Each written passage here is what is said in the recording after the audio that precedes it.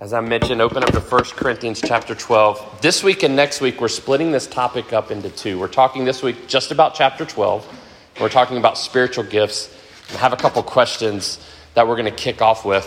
When we leave today, the goal is to get across from God's word really kind of three big ideas that you want to take away. But I want to start by saying some of what we're going to talk about today is what we would call controversial. So these can be controversial topics. So let me ask you guys, why should we talk about controversial topics from the Bible? Why should we teach on it, and why should we talk? Because some of you are like, I don't want to talk about controversial things. I want to avoid that.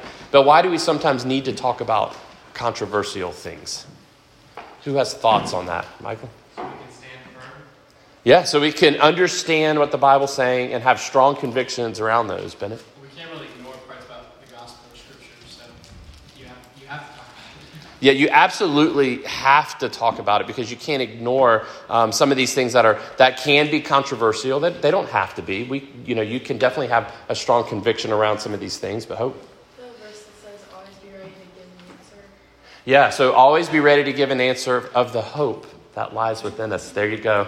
That was a freebie for today. So who is that? Yeah, I think a lot of the controversial topics we engage with on a daily basis, so they're very prevalent to us.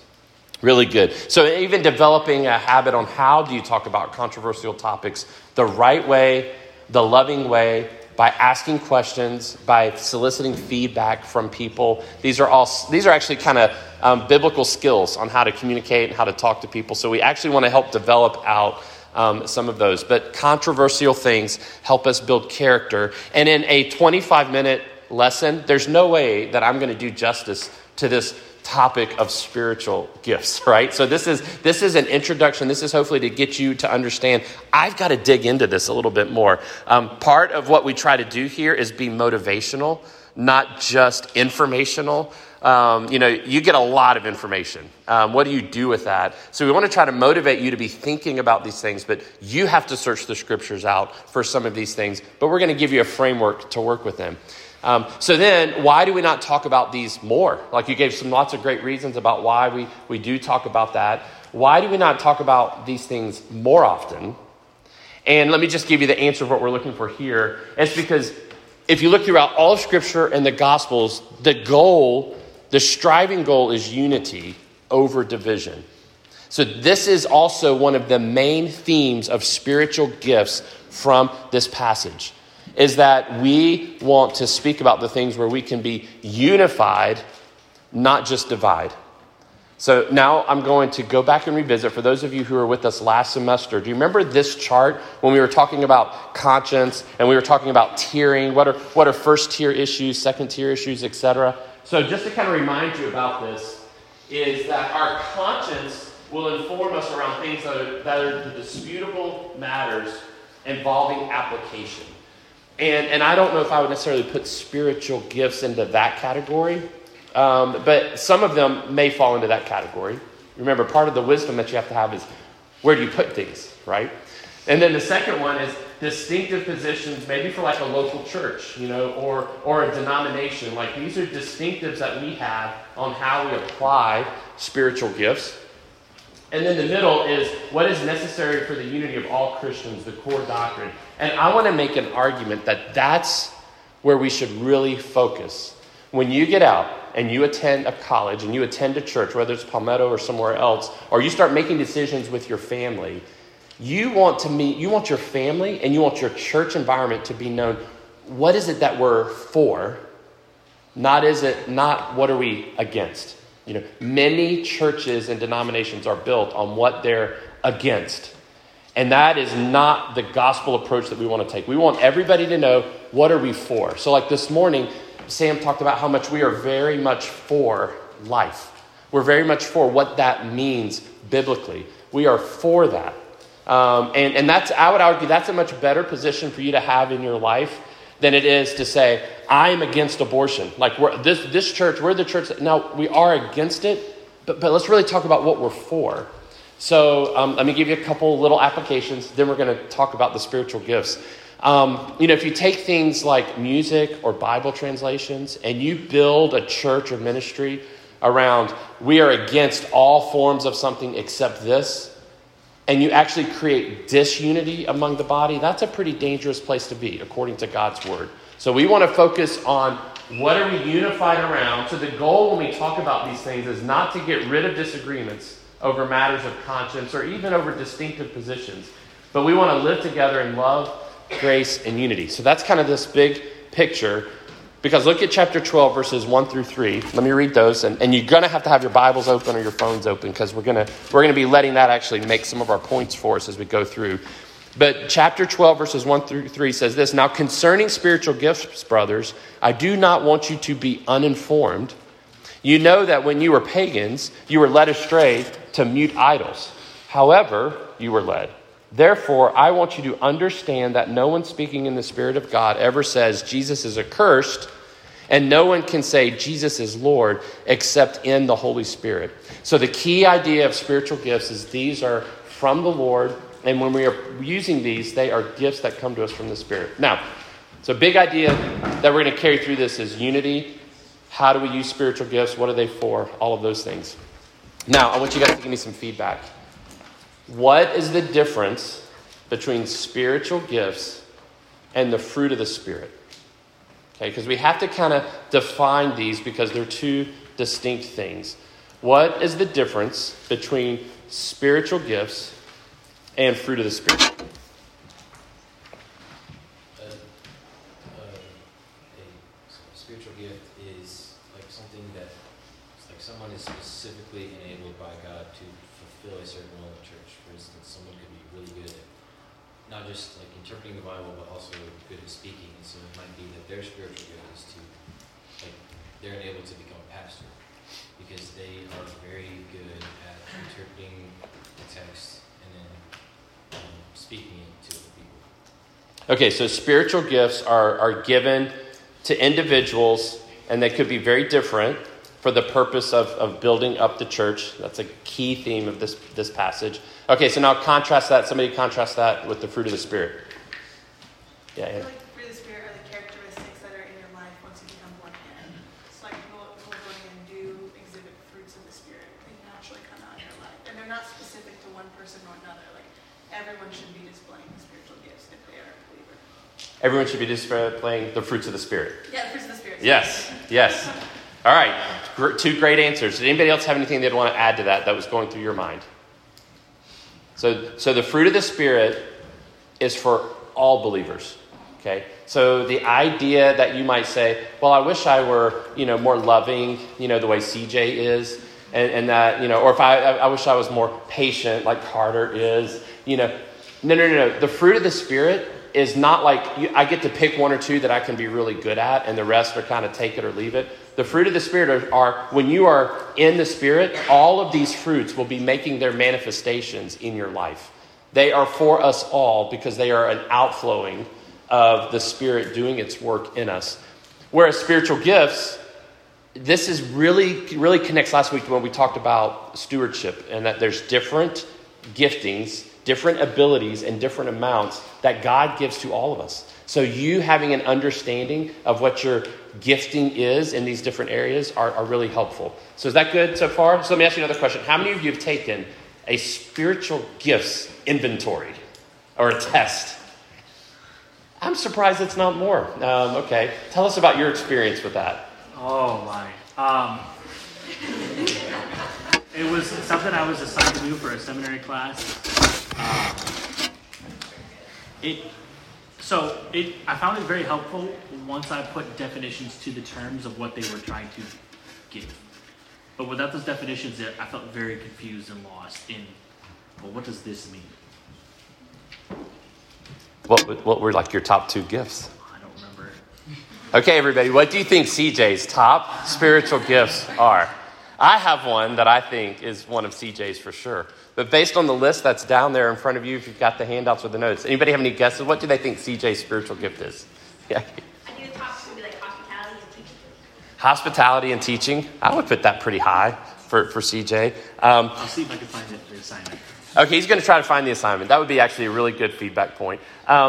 I would think for CJ, like, and again, I've worked with him so closely. CJ is one of the wisest men that I know. Like, he has incredible wisdom in so many different situations, and I really, really appreciate that about him. So look at verses 4 through 6. So let's go to our second question. That is, where do spiritual gifts come from? We know this answer, but we want the Bible to answer it for us. But look at verse 4. Now, there are varieties of gifts, but the same Spirit. And there are varieties of service, but the same Lord. And there are varieties of activities, but it is the same God who empowers them all. Were you guys paying attention when I read that? There's a huge doctrine that was just taught right here in this verse. What was it? Oh, you missed it. Go back and look again. Now, listen to me as I read it, and then somebody's gonna get it. Now, there are a variety of gifts, but the same Spirit. There are a variety of gifts of service, but the same Lord. There are a variety of activities, but it's the same God who empowers them all in every one. So what is this talking about?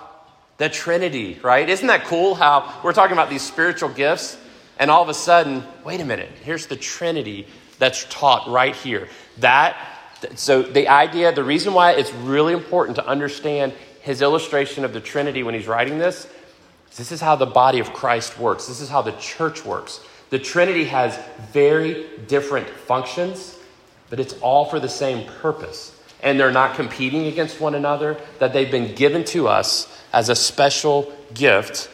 And that even in the Trinity and how the Trinity works together, that is evidence of how our spiritual gifts should work in the church. Isn't that cool to see? So I love that when things like that happen. So these are gifts. Where do they come from? They come from the Father, the Son, and the Holy Spirit. Like that, all of these gifts are given to us, and he empowers them to everyone. So that is where the gifts come from. So question number 3. And we're about to name some of these gifts, and then we're going to get into like the controversial stuff, because I know you all like controversial things. But why are they so important? So Saul, would you mind reading for us verse 7 of chapter 12, just real loud? To each is given the manifestation of the Spirit for the common good. To each is given the manifestation of the Spirit for the common good. So another big idea about spiritual gifts is they're not for you. Like you could be really good at reading the Bible and understanding it. But if you're not using that to help other people, you're missing an opportunity. Let me give you another one that this passage talks about, and that's faith. I don't have the spiritual gift of faith. And what we're talking, now I have faith, don't get me wrong. But some people, do you know somebody that is like, they have faith? Like no matter what's happening, they are pointing people all around them back to God and to his promises and to his truth in a way. Haven't you ever heard somebody testify about this? And they testify about their faith and you're like, I wish I had their faith, If that is your spiritual gift, you need to be using that for the common good. Other people around you need that gift in their life.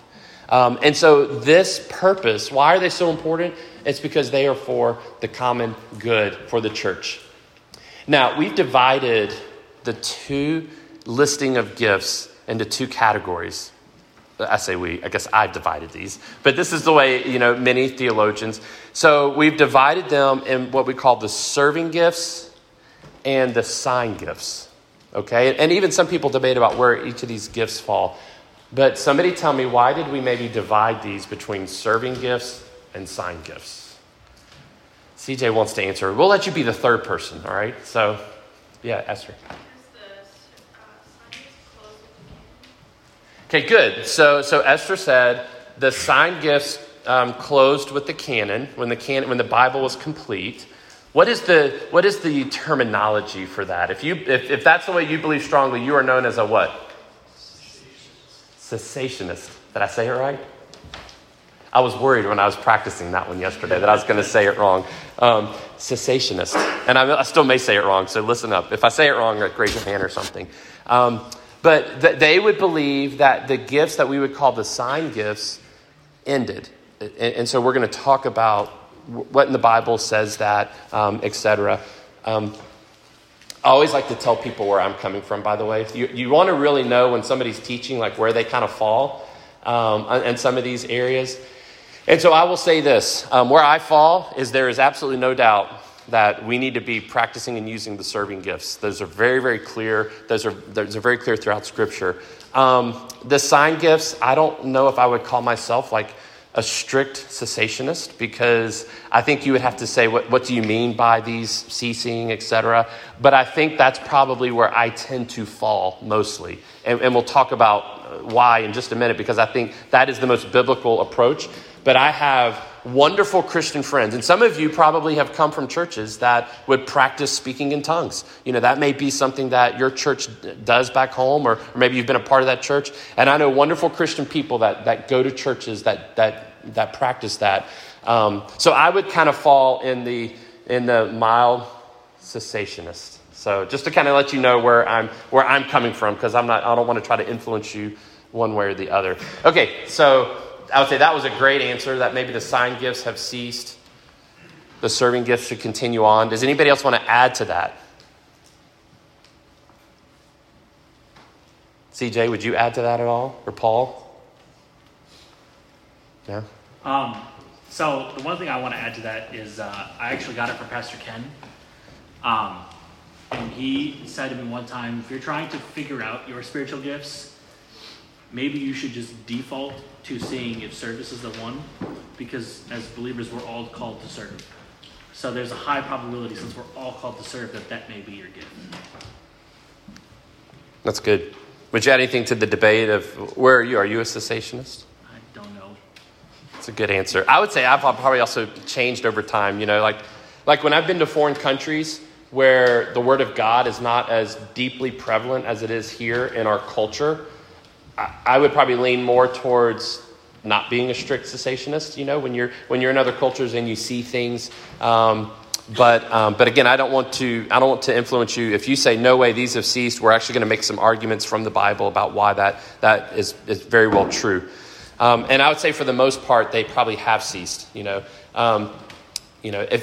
I would change my mind if I ever saw an evangelist heal somebody that had a withered hand that didn't exist, and then they brought him up on stage and they turned that withered hand into a real hand that worked. They did that in the Bible.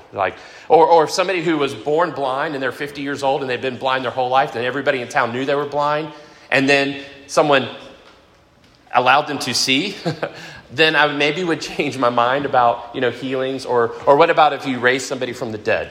Like if you did that, I would probably change my mind and not be a strict cessationist anymore. But I do believe God can heal, and I do believe that there's miracles, all of those things. All right, so let's talk about the serving gifts that are mentioned here. So what are some of the specific gifts listed here? I'm going to put all these up, and then we're going to just read, and that way if you're taking notes, you can write these down. So look at verse number 8, and it says, "For to one is given through the Spirit the utterance of wisdom." So the first gift that's listed here is wisdom. And by the way, for those of you who are thinking, I'm going to ask you if there's, in a minute, what gifts are talked about in other parts of the Bible that aren't mentioned specifically in this passage. So if you want to start thinking about what are some other gifts that maybe aren't mentioned here that we can just throw out there. But the gift of wisdom is how do you apply God's word appropriately in the right context of our culture today. So the wisdom is applying God's word appropriately in the right context of our culture today. I think certain people are incredibly gifted with wisdom. And I would say if you are gifted with wisdom, you want to exercise that gift. You want to exercise that gift with your friends. And if you know somebody who's gifted in wisdom, you should be going to that person and asking for wisdom. We often go to people who are maybe in our friend group or closest to us, or heaven forbid, I know none of you do what I do. When you have a difficult thing and you want to ask somebody's advice, you go to someone who you think is going to tell you the answer that you want to hear. I do that a lot. Like I go and find somebody, I'm like, I'm pretty sure I know where they're going to fall on this. Let me get their take on it. But wisdom is appropriately applying God's word. And by the way, if you don't feel like that is your spiritual gift, that doesn't mean that's not an area that you should not be growing in. You're like, oh, I don't have the spiritual gift. That is the danger of these spiritual gift tests, is that you take this test and you're like, oh, that's the only thing I can do, So like Charlie's like, I'm the wisdom man, everybody. So like Charlie's the one guy in the whole church that you've got to go to if you've got an issue. No. I actually believe God can gift people at different stages of life at different times for kingdom work. So don't think you're like pigeonholed into this one area. So what is knowledge? So the next one he talks about is knowledge.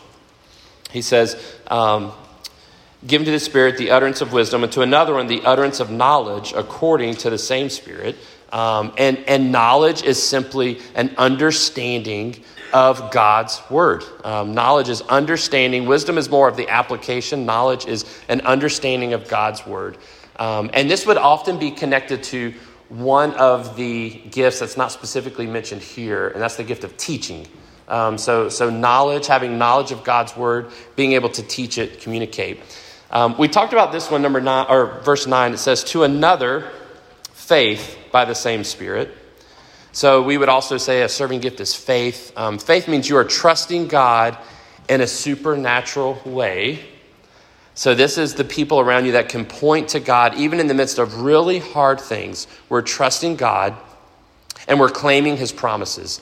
Generally, people who have really, really powerful faith are also people of prayer. Those things tend to go together often. And so I don't know if the faith comes because of prayer or the prayer comes because of faith, but that is a spiritual gifting of faith. Verse 10, and we're going to come back and talk about the sign gifts in just a minute. So verse 10 says, and to another the working of miracles, to another prophecy, and to another the ability to distinguish between spirits. So prophecy, some people say prophecy can be considered a sign gift, to where if you believe you are getting new revelation from God. So I would be fine if people said, I don't believe that the gift of prophecy should be a serving gift, it should be a sign gift. But also many people say the gift of prophecy would be prophesying, or we would say preaching, like preaching God's word confidently and transparently and boldly. Like they are preaching the word of God. So if you want to debate that, you can go either way on prophecy. I believe if you said new revelation to God's word, I would believe that would be more of a sign gift. And that's not the application that I think is probably taught here. And then the last one is one of discernment. Do you see at the end of verse 10 where it talks about, and to another, the ability to distinguish between spirits. So that would be the gift of discernment. So those are the serving gifts. Are there any that we talked about teaching not being listed here. Are there any others that you believe are serving gifts for today that are taught in other places in the Bible that aren't here? Exhortation. Yeah, exhortation or encouragement, the gift of encouragement. So, mercy is another one that wasn't specifically mentioned here. What is your view of the gift of mercy, Luke? What does that look like? I think some people are just more naturally soft-spirited and they're able to sympathize with fellow believers and build them up in ways that some people cannot. So I would say encouragement is probably the more proactive outward side, and mercy is probably the one that empathy, you're going to go to that person and you're going to know that they're going to sit, love you, pray with you, and help you through those times. So what about any others? We mentioned teaching, which can kind of be prophecy, but teaching is another one that's listed separately. Any others? Yes? Evangelism. The gift of evangelism. Now, I was hoping somebody would bring this one up because this is one that we are all called to do. But some people are particularly gifted with evangelism. Can I encourage you, if you find somebody like that, just kind of attach your wagon to them at times and go with them to understand what that looks like. For them to show you what it looks like to evangelize. But I do believe that we are all called to be evangelists, but there is a gifting of that, whether it's evangelism to the lost or evangelism to encourage the church. Any others?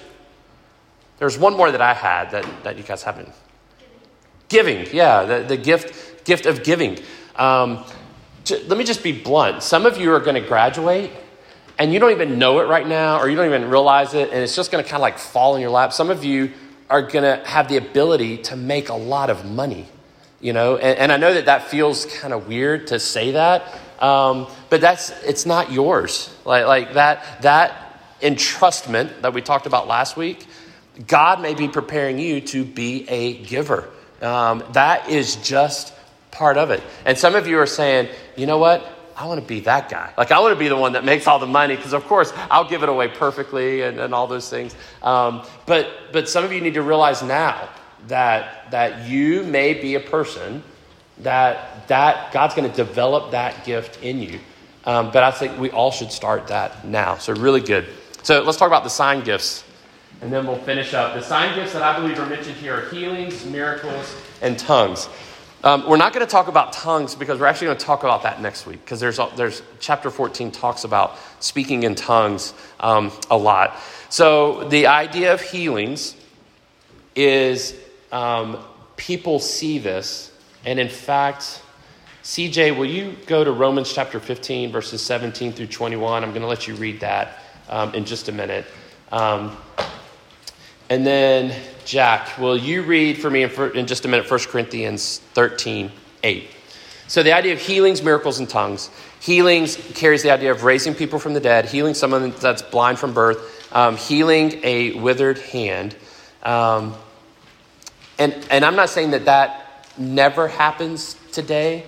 I just don't know if it really does. I haven't lived throughout all of time and space. But I really, truly don't hear that. I hear of people healing people that have, a backache, and then they're healed. And we're going to talk about, if you've never seen kind of a healing ceremony, or maybe you see it on TV. And a lot of times we joke about that, which I'm guilty of, but we should be cautious of. But we are going to talk about next week what is worship supposed to look like and not look like. So that's a little hint of where we're headed. But generally speaking, we don't see healings, and we don't see miracles, turning water to wine. The miracles where people looked at that and said, this is God. So CJ, would you mind just maybe standing up, reading that passage from Romans? In Jesus Christ, then, I have reason to be proud of my work for God. For I will not venture to speak of anything except what Christ has accomplished through me to bring the Gentiles to obedience by word and deed, by the power of signs and wonders, by the power of the Spirit of God, so that from Jerusalem and all the way around to Illyricum, I have fulfilled the ministry of the gospel of Christ. And thus I make it my ambition to preach the gospel, not where Christ has already been named, lest I build on someone else's foundation. But as it is written, those who have never been told of him will see, and those who have never heard will understand. So if I were to frame, that passage, the signs and wonders of preaching God's word, when people hear these apostles, they know that they are from God, that they are bringing God's message. And for many of them, it's the first that they've ever heard, and the word of God was not even fully available to them. So in that context of us today, I don't think that there are signs and wonders that are needed. I think the sign gifts probably have ceased. If I'd be fair with that passage, and this is where I struggle, I don't have all the answers, and I'm not saying I am firmly entrenched on this, but when I hear that passage, when you hear things like people who have never heard before, their signs and wonders, boy, I have talked to people who've never heard the name of Jesus, and through nature and through other means, God made himself real to people. Like, I truly believe that can happen. Again, I'm probably not solving the conflict here that's out there. These are good things for you to discuss with others and to pray about. But Jack, would you mind reading, because this is probably one of the more common verses that talks about cessationism, and it speaks specifically to tongues. But will you just stand and read that verse for us? Love never ends. As for prophecies, they will pass away. As for tongues, they will cease. As for knowledge, it will pass away. So not next week, but probably the week after, or sometime, within 3 or 4 weeks, we're going to talk about 1 Corinthians chapter 13. Because look at the end of chapter 12. At the end of chapter 12, all the spiritual gifts, all the discussions around it, Paul says this, but now I'm going to show you a still more excellent way. And that's chapter 13. That's the way of love. And what does that mean? So that's the third big, huge idea around spiritual gifts, is that they fail in comparison to loving one another, right? And by the way, love is that first fruit of the Spirit. So that's a really important concept in your mind, is delineating between gifts and fruit of the Spirit. Unity, how important it is. And love is what really changes people. But that passage that was read there by Jack talked about tongues ceasing. Some people believe that means they ceased when the canon was complete. Some people believe that means that tongues will cease when Jesus comes back. I don't have the perfect answer for that, but we are going to talk about it next week. We're going to talk about tongues and what that means specifically. But I do believe there's a lot of merit to the idea that sign gifts are not used today in the church based on these passages and lots of others, the way serving gifts are. But I would not put this as like the number one top tier issue either. I think there's probably room in here. So real quickly, and then we'll close and get out of here. What's the purpose of spiritual gifts? I'm just going to let the Bible answer. Will you just read along with me as I read in verse 12? For just as the body is one and has many members, and all the members of the body, though many, are one body, so it is with Christ. For in one Spirit we were all baptized into one body, the Jews and the Greeks, the slaves or the free, all were made to drink of one Spirit. For the body does not consist of one member, but of many. If the foot should say, because I am not a hand, I do not belong to the body, that would not make it any less part of the body. And if the ear would say, because I'm not an eye, I do not belong to the body, that would not make it any less part of the body. If the whole body were an eye, where would be the sense of hearing? And if the whole body were an ear, where would be the sense of smell? But as it is, God arranged the members in the body, each one of them, as he chose. If all were a single member, where would the body be? So the purpose of spiritual gifts is to bring unity in the body. It's to serve the body. It is for the common good. Are you using your gifts for the common good? That is the purpose of spiritual gifts. And then how do you properly use them? And we've kind of talked about this, the last question. How do we properly use them? I'll let you read verses 20 through 31 on your own. But you practice them within wisdom and you use them within a church. So I'll close with this. I want to thank you guys for being here and for being part of our church, because we need you. I think Sam made that very clear last year. We need each of you in our church, and we need you to be active. You need to be part of this body. We want you here. We want you to be active. So you can do that by doing exactly what you're doing today. You come, you sit and hear God's word, you connect with other people around you, you make sure people are not alone, you're reaching out. You get involved in a community group, because we want that. We want that for you. By the way, a brand new community group is getting started. It's in Easley. It's a little bit of a drive. But if you're not involved with a community group and there's 2 or 3 of you that haven't gotten involved, maybe that's a great way to meet people in the church you would never, ever meet. And you may build a lifetime connection to somebody that every week you're involved in their life. Brand new community group could be a great opportunity. I'm just throwing that out there. And then you get involved and you serve, what CJ was talking about, serving others, serving in the church, serving with the kids, with the music, but serving one another in the church. You know, that doesn't mean that you necessarily have this title, but that you are involved in lives. We need that. So let's pray for God to give us wisdom. CJ's got one more comment. Okay. So I think I would agree with Bert on the, I'm not a hardcore cessationist. And this is just one thing. I'm smiling. Yeah. I'm good. One area to help you have wisdom in this is that nothing of the Spirit will ever contradict what we already know from Scripture. That's right. So, say there is an example of someone who's coming from somewhere where the gospel has not been named yet, and they say, I had a vision from God, and he said, I had to sacrifice my child to get his blessing. Okay, we know that is definitely not from God, because that contradicts what we know from Scripture. But if they have a vision that says, go here to meet this person, and they meet a missionary, and that missionary brings the gospel to their village, I'm not going to discount that vision was from God. I'm not. Do we see the difference? Okay.